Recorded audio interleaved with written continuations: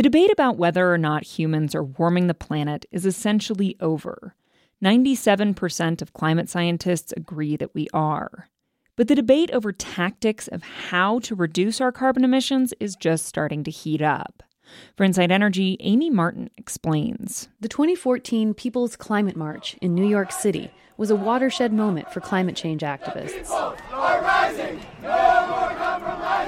Over 300,000 people attended the march, and hundreds of small local groups suddenly saw their work as part of a broad social movement. Not gonna take it.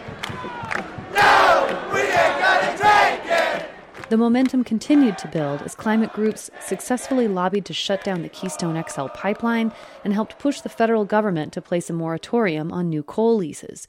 In the next 2 weeks, grassroots activists will be rallying again with a series of protests around the world aimed at convincing governments and industry to limit fossil fuel development. We have to keep almost all the oil and gas and coal that we know about underground. It's the only place that's safe for it. Bill McKibben is the co-founder of 350.org, an international climate activist group. He maintains the slogan, "Keep it in the ground," shouldn't be political. The thing of it is that it's not like a great ideological contest, or at least it shouldn't be. It really is just math. That math looks like this. If fossil fuel industries develop all their known resources worldwide, 3 times more carbon will be released into the air than the atmosphere can handle. Those numbers come from a study in the journal Nature and from a climate change think tank called Carbon Tracker. So what does emitting the carbon from all those known resources actually mean, according to McKibben? If you follow their stated business plan, the planet tanks. That's why McKibben and others are demanding that those business plans change. But even among people who agree with that goal, there's controversy about how to make it happen. Economist Lucas Davis researches energy and environmental markets at UC Berkeley. He doesn't see the need for all the marching and the chanting. Instead, he believes there's a more efficient choice. I feel like we could just get together and pass a carbon tax. Davis is concerned that the current tactics of the climate change movement divert attention away from something more effective and realistic, putting a price on carbon. Rather than pushing governments and industry to limit fossil fuel supply, Davis says we should just decrease demand by making fossil fuels more expensive.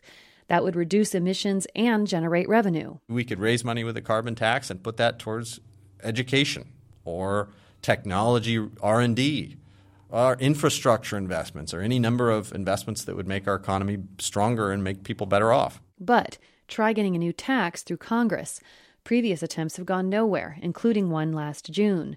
Davis thinks we should keep trying, but he admits that the carbon tax has an image problem. Yeah, who was the idiot who decided to call this a carbon tax? That was the first mistake. He says the concept needs a new name, such as carbon fee. And boy, we've got a lot of good people who do marketing. Get some of them working on how to pitch this to a general audience. This is much more important than selling toilet paper. Much more important, perhaps, but also much more difficult, according to Lena Moffat of the Sierra Club's Dirty Fuels campaign.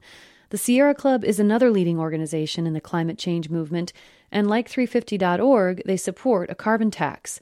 But Moffat says the choice is not smart legislation or a mass protest.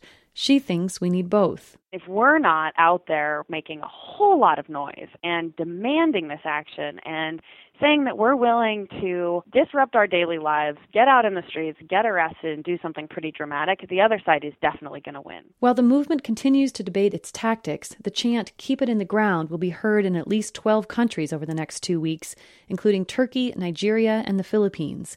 In the United States, Los Angeles will be the focus point, with smaller demonstrations planned in cities across the country. For Inside Energy, I'm Amy Martin.